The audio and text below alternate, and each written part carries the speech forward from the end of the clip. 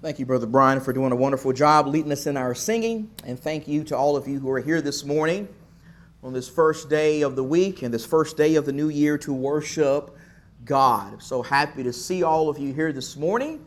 It's been a wonderful day of worship, and I'm looking forward to this part of our worship right here where we will study from the Word of God. We had our first study this morning from the Old Testament, and we're going to go back to the Old Testament in this second lesson.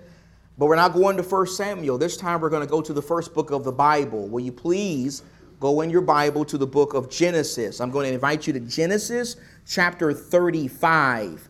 Please go in your Bible with me this morning to Genesis chapter 35. The majority of our study will be coming from that particular chapter. In the Bible, there are many characters that take me on a roller coaster ride. They take me on an emotional roller coaster ride. They confuse me. They perplex me. They make me wonder at times, how does God want me to feel about this person? Take, for example, Samson.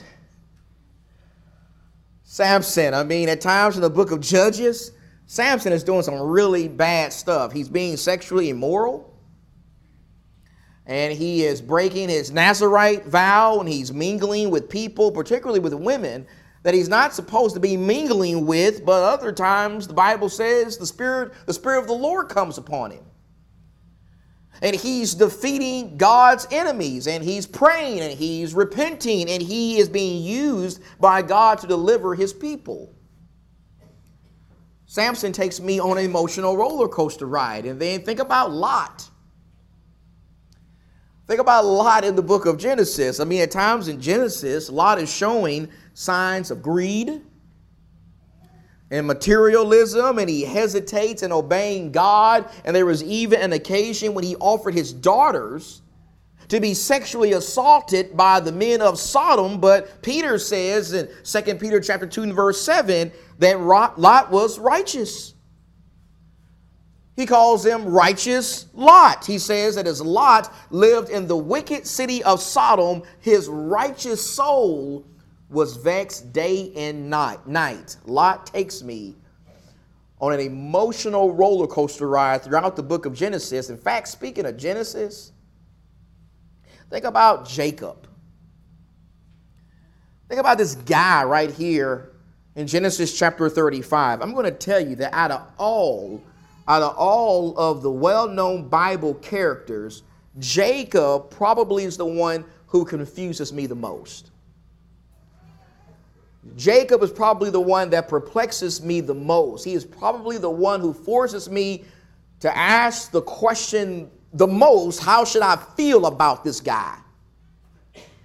How should I feel about Jacob? There are parts of his story in the book of Genesis that really make me not like him. There are times when I really don't like Jacob. He's a liar.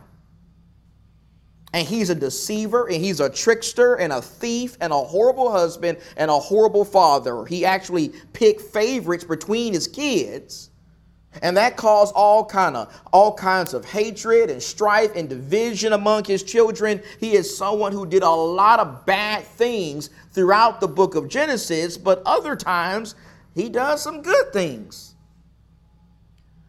Other times he does some noble things. Other times this guy Jacob does some things like we can read about here in Genesis chapter 35. You see, here in Genesis chapter 35, we don't read about Jacob living up to his name. We don't read about him being a trickster and a liar and a deceiver. We don't read about him being somebody who's trying to get what he wants by any means necessary. Instead, in this chapter, we find him doing something good. We find him trying to honor God and keep a promise he made to God. We find him trying to put his family on the right spiritual path. Now, we're going to read these first 4 verses in Genesis 35 in just a moment. But before we do that, I think it's important that we just take a few moments to rehearse Jacob's story. If you don't mind, will you just give me a moment or two to remind us all of who Jacob is and why he is doing what we're going to read about in these verses this morning. Remember, Jacob was the grandson of the great man of faith and the patriarch Abraham, and he was the youngest son of Isaac and Rebekah. He also is the younger brother of Esau, and as we said earlier, he was a trickster. He was a liar. He was a deceiver. He was a selfish and dishonest person. He was someone who has schemed his way into taking both the birthright and firstborn blessing from his brother, and this would actually lead his older brother Esau to hating him so much that he would have to leave home. Jacob would have to flee from his home in Canaan, and he would also have to flee from the wrath of Esau and travel east to a place called Haran. He would go to Haran. In Haran, Jacob would find a wife among his people, and he would also be able to work and live with the brother of his mother, a man named Laban. Jacob travels from Canaan to Haran, and along the way, in a place called Bethel, as we read this morning, he had a dream. He had a dream. He had a dream given to him from God. And in this dream, God gives him a vision.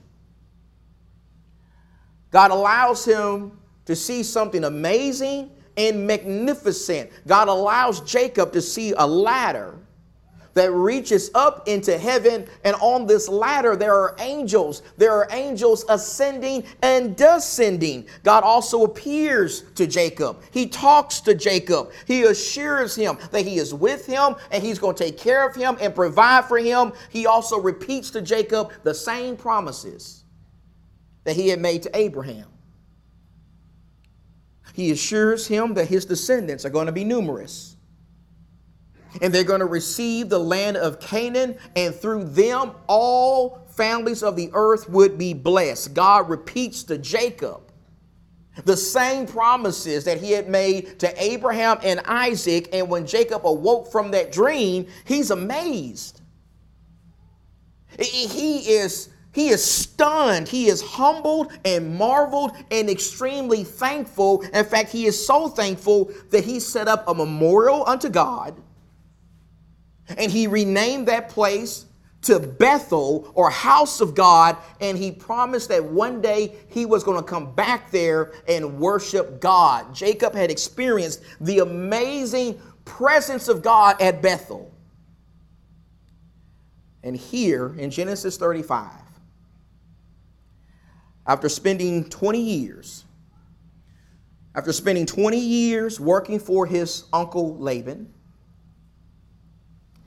and after accumulating great wealth for himself, and after marrying two of Laban's daughters, Leah and Rachel, and after having 12 different children by 4 different women, and even after finally making peace with Esau and reconciling with him and living through a moment where he actually wrestled with God and survived, after going through all that stuff over 20 years,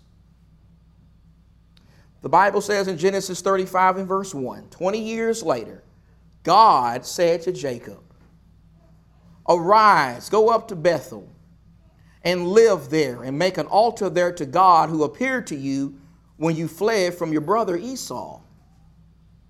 So Jacob said to his household and to all who were with him, "Put away the foreign gods which were among you, and purify yourselves and change your garments, and let us arise and go up to Bethel, and I will make an altar there to God who answered me in the day of my distress and has been with me wherever I have gone." So they gave to Jacob all the foreign gods which they had, and the rings which were in their ears, and Jacob hid them under the oak, which is near Shechem.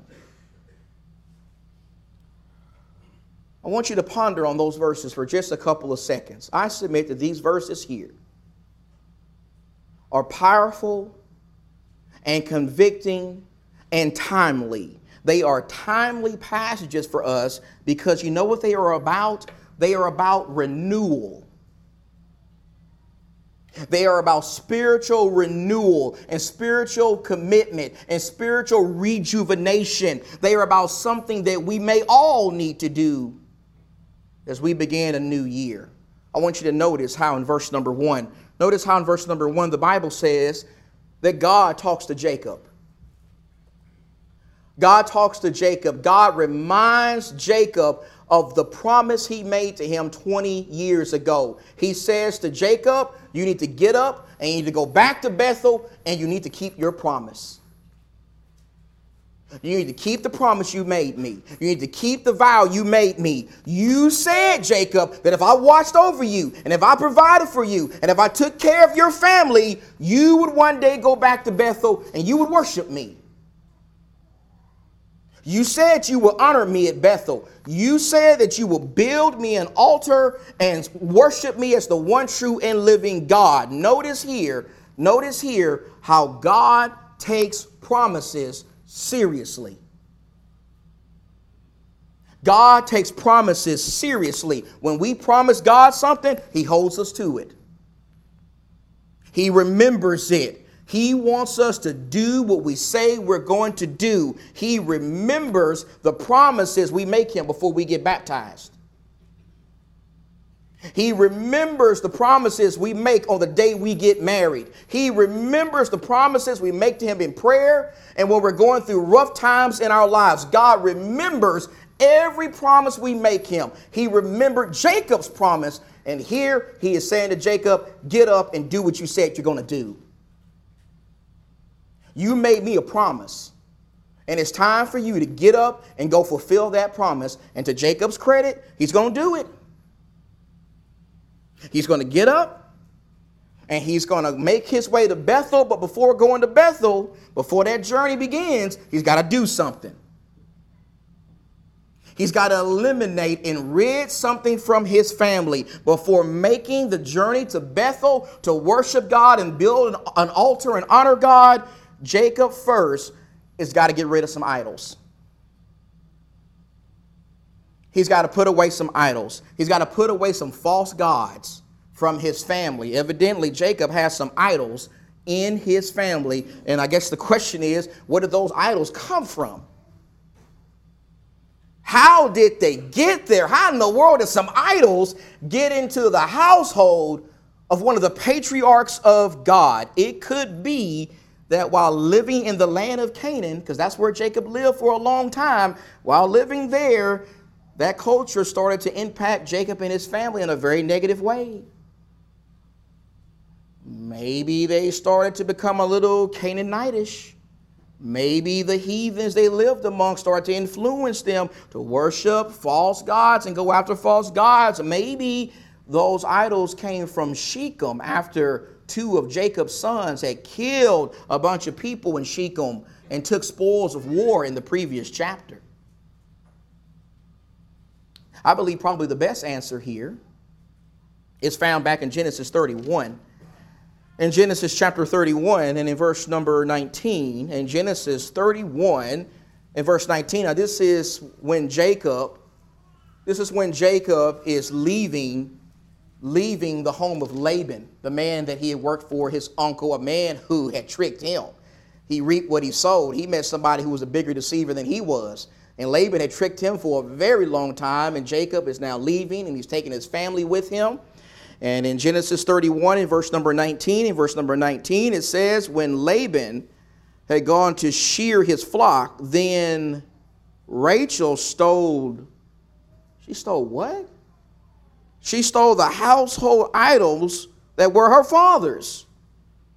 And Jacob deceived Laban. Here he is living up to his name again. He deceived Laban, the Aramean, by not telling him that he was fleeing. So he fled with all that he had. And he rose and crossed the Euphrates and set his face toward the hill country of Gilead. Notice how the most likely source for these idols that had found their way into Jacob's house was the love of his life. It was Rachel. It was this woman that he had worked 14 years to marry several chapters earlier. You see, when leaving the house of Laban, the Bible says that Laban had some idols in his house. And one of his daughters, Jacob's favorite wife, Rachel, she stole those idols. She stole the idols that were in the house of her father, and Jacob doesn't seem to become aware of this until much later. We're not told exactly when Jacob becomes aware of this, but we do know that before going to Bethel to worship God and honor God there, he says to his family, these idols got to go. We got to get rid of these idols. We got to put them away. We can't go to Bethel to worship and honor God with idols among us.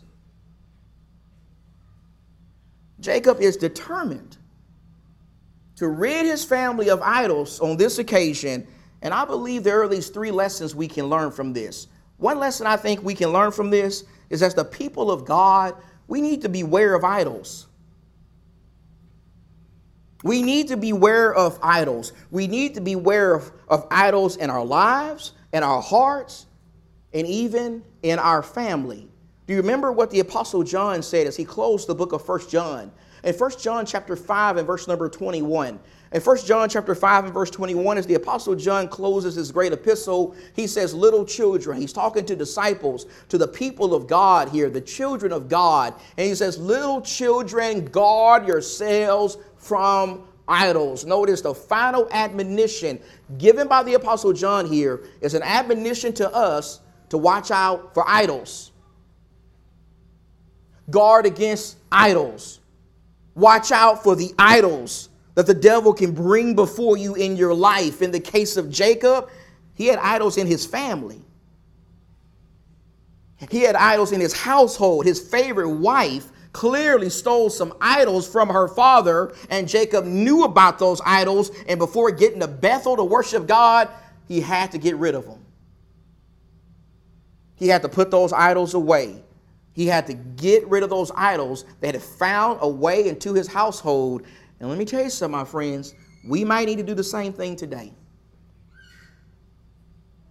We might need to do the same thing as we begin 2023. Like Jacob, we also might need to take some spiritual inventory of our lives and of our hearts and of our families and acknowledge if we have some idols. We might need to do that because idols, they don't just come in the form of little statues.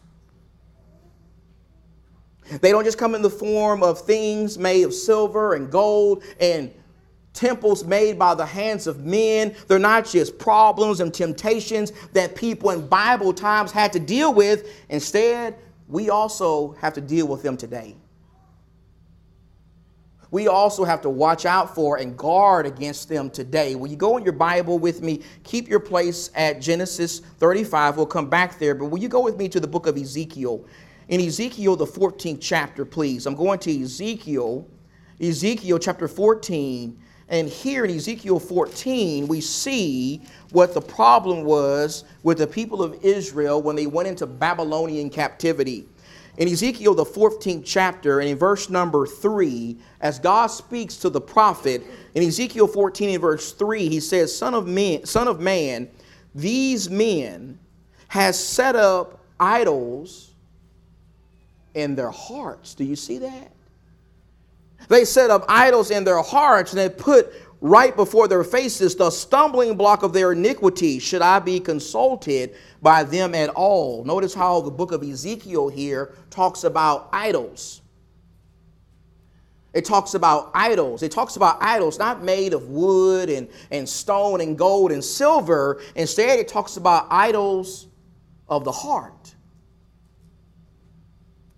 It talks about idols in the heart. It talks about idols that take root inside a person's heart. The New Testament equivalent passage to this is found in the book of Colossians. Where you go to Colossians chapter 3, please. In Colossians chapter 3, the Apostle Paul speaks to people who have put on Christ through baptism. And he says this in Colossians chapter 3 and verse number 5. In Colossians 3 and verse 5, therefore consider the members of your earthly body as dead to immorality, impurity, passion, evil desire, and greed, which amounts to what? which amounts to idolatry. Notice how when it comes to idolatry and idols, Paul says that that's a problem that goes far beyond just bowing down to little statues. It goes far beyond worshiping statues and praying to statues. No, Paul says that idolatry is a sin of the heart. It's a sin that takes place inside a person's heart. It is when we in our hearts put things of the world over God. That's idolatry. When we put things before God. It is when we put loving money before God. It is when we love the pursuit of education or our excelling in our careers more and above God. It is when we rather keep looking at ungodly images on our cell phone or on our laptop or our iPad instead of obeying God. It's when we're more committed to things like politics and sports and our hobbies than we are God. That's idolatry. And that's something we got to be aware of. Like Jacob, we got to be aware of the idols. And then secondly, like Jacob, we got to be honest about the idols. Got to be honest about the idols. Got to recognize the idols. Got to honestly call them out of there in our lives. Go back to Genesis chapter 35 again. When you look at verse number 2, we're going back to Genesis 35. And we're looking at verse number 2. And in verse number 2, the scripture says, so Jacob, this is after God appeared to Jacob and told him, keep your promise you made to me. Jacob said to his household and to all who were with him, put away the foreign gods which are among you and purify yourselves and change your garments. Notice how here Jacob has to acknowledge a very hard truth. He has to acknowledge that, yes, I got idols in my family. Notice how he doesn't sugarcoat this. He doesn't water this down. He doesn't label this as something else. He doesn't seek to make excuses and justify these idols. Instead, Jacob acknowledges them. He's honest about the situation. He says, we have idols. We have things in our lives right now that are hindering our relationship with God and will hinder our worship to God when we get to Bethel. Jacob is honest about that. And we might need to do the same thing today. We might need to do the same thing in our hearts today. For those of us who are husbands and for those of us who are fathers, we might need to do the same thing in our families today. As fathers, we might need to take some spiritual inventory of our homes today and see what idols are present. See what false gods are present. We might need to acknowledge some false gods and some idols today. We might need to acknowledge today that sports has become an idol in our family. Basketball, soccer, baseball, football. These things have become idols in our family. Making the best grades. Trying to get straight A's every single time. Being more devoted to math and English and science and history than we were reading the book of Luke and Acts and praying together as a family. We've made academics an idol in our house. We might need to acknowledge that. We might need to acknowledge that we have a boyfriend or a girlfriend right now. Or maybe a group of ungodly and wicked friends, and they are influencing us to the point that we've made those people idols. They're idols.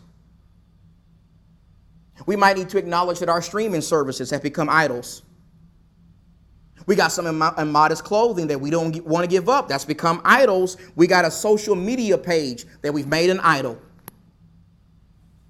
We got a social media page that's become a tool that we are using to manifest ungodly things in our hearts. We got a social media page that we are using to manifest arrogance and pride and selfishness that's inside of our hearts. We have a social media page that we're using to stroke our egos and to intentionally pursue jealousy and envy and desire for other people to look at us and go, oh, look at how they live their lives. I wish I had their life. That's when your social media pages become an idol. When you have those intentions, you have that kind of heart. You see, as we begin 2023, we might need to acknowledge and call out some idols. We might need to stop living in denial about our idols and stop trying to justify our idols and making excuses for our idols and just do like Jacob and be honest about the situation. We might need to acknowledge and be honest about the fact that we have some idols, and after we do that, the next thing we need to do is we need to take the drastic steps to remove them. We need to get them out of our lives. Go back to Genesis 35 one more time. Verse 2 again. Verse 2, so Jacob said to his household and to all who were with him, put away the foreign gods which are among you and purify yourselves and change your garments. And let us arise and go up to Bethel, and I will make an altar there to God, who answered me in the day of my distress and has gone with me wherever I've gone. So they gave to Jacob all the foreign gods which they had and the rings which were in their ears, and Jacob hid them under the oak which was near Shechem. Notice how after Jacob acknowledged the problem of idols in his household, he then leads them to putting those idols away. He leads them to getting rid of the idols. He tells them to purify themselves and change their garments and give him all of the idols so that he can go and bury them. He says he was going to go and bury them under an oak tree in Shechem. And for those who might want to play Stomp the Preacher after the lesson and ask me, well, why did he hide them under the oak tree in Shechem? Here's the answer. You want the answer? I don't know. I don't know because the Bible doesn't tell us. The Holy Spirit doesn't tell us.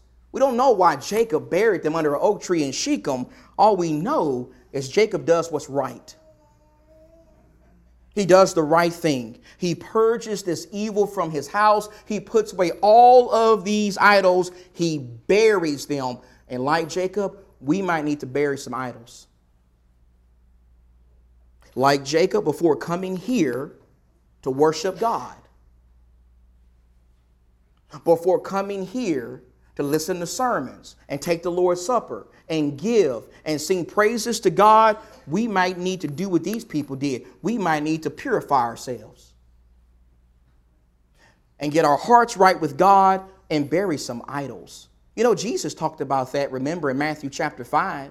Do you remember what Jesus said in the Sermon on the Mount in Matthew chapter 5? Remember, Jesus said in Matthew 5 and verse number 27, in Matthew 5 and verse 27, Jesus said, you have heard that it was said, you shall not commit adultery.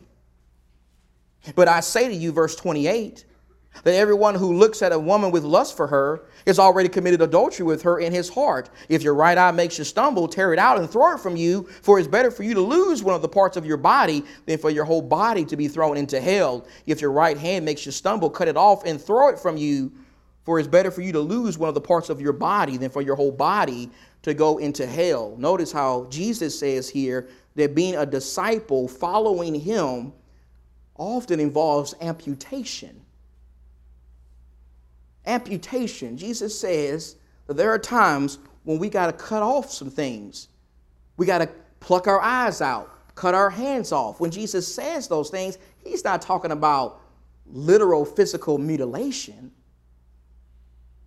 He's not saying that we literally got to pluck our eyes out or literally cut our hands off. That's not going to solve the problem. If you pluck your right eye out, you can still lust with your left eye. If you pluck your left eye out too, well, you can still lust in your heart. Here, Jesus is talking about cutting sin out of your life. Doing whatever you have to do to get rid of stumbling blocks and things that the devil can use to trip you up in your life. Doing what is necessary to rid your life of sin. That's what the Lord is saying here. He is saying that hell is so serious, it's so real, it's so horrible that whatever you got to do to get sin out of your life, do it. Make the sacrifices. Cut that stuff out of your life. That certainly includes the idols. That certainly includes my computer, or my iPad, or my internet service on my cell phone. If that is constantly tripping me up and I'm sinning with that, That certainly includes those ungodly friends, or that grudge I'm holding against somebody right now in the church. That certainly includes chasing money and neglecting my family, neglecting spending time with my family and being the best spiritual leader that I can be for them. That certainly includes going into my closet and removing any immodest clothing that may be in there, or turning off those streaming channels, or shutting down my social media page, because I know that pride is a pitfall for me, and that's going to hinder my relationship with God. I have a friend who several decades ago, he became a Christian. And before becoming a Christian, he had an idol in his life. He had the idol of alcohol. Alcohol was an idol for him. And so, after he was baptized, after he confessed Jesus and he promised Jesus, I'm going to change my life and I'm going to live for you, and he had his sins washed away by the blood of Christ through immersion in water, he left the church building. And he went back to his house and he buried that idol. He cut that idol out of his life. He took all of the alcohol that was in his house and he poured it down the drain, and he has never touched it again in over 40 years. In fact, he's an elder in the church. He loves the Lord. And he raised his children to love the Lord. He buried that idol. And he kept it buried. And maybe you need to do like him. Maybe you need to do like Jacob. Jacob wasn't going to go to Bethel until he put away those idols. He wasn't going to go worship God until he put away those idols. And once he did that, God blessed him. God took care of him. He made it to Bethel, and he was able to keep his promise to God. He got rid of the idols. And maybe there's somebody here this morning, maybe a Christian here. Maybe there's a Christian here, a disciple, a member of the church, and you know you haven't been doing what Jacob and his family did. You haven't buried the idols. You're still involved in idolatry. You're still putting things in your life above God. Maybe you need to repent of that and bury those idols for good. Cut them out of your life and rededicate yourself to God. Or maybe there's somebody here and you're not a Christian at all. You're not a follower of Jesus the Christ. You're not part of his church. You're not part of the family of God. I'm pretty sure in a crowd like this, there's somebody out there who falls into that category. And if there is, I want you to know something. You don't have to leave here in that condition. You can become a Christian today. You can become a child of God today, but doing so involves burying idols. It involves killing that old sinful person that you are right now. It involves putting that sinful person that you currently are to death, allowing that person to be killed in the waters of baptism and being raised a faithful follower of Jesus Christ. And so if there's anyone here this morning who needs to come to the Lord for the first time or rededicate themselves to him, we're going to sing this song, Jesus Calls Us, and we're going to invite you to come right now. Let's stand, let's sing together.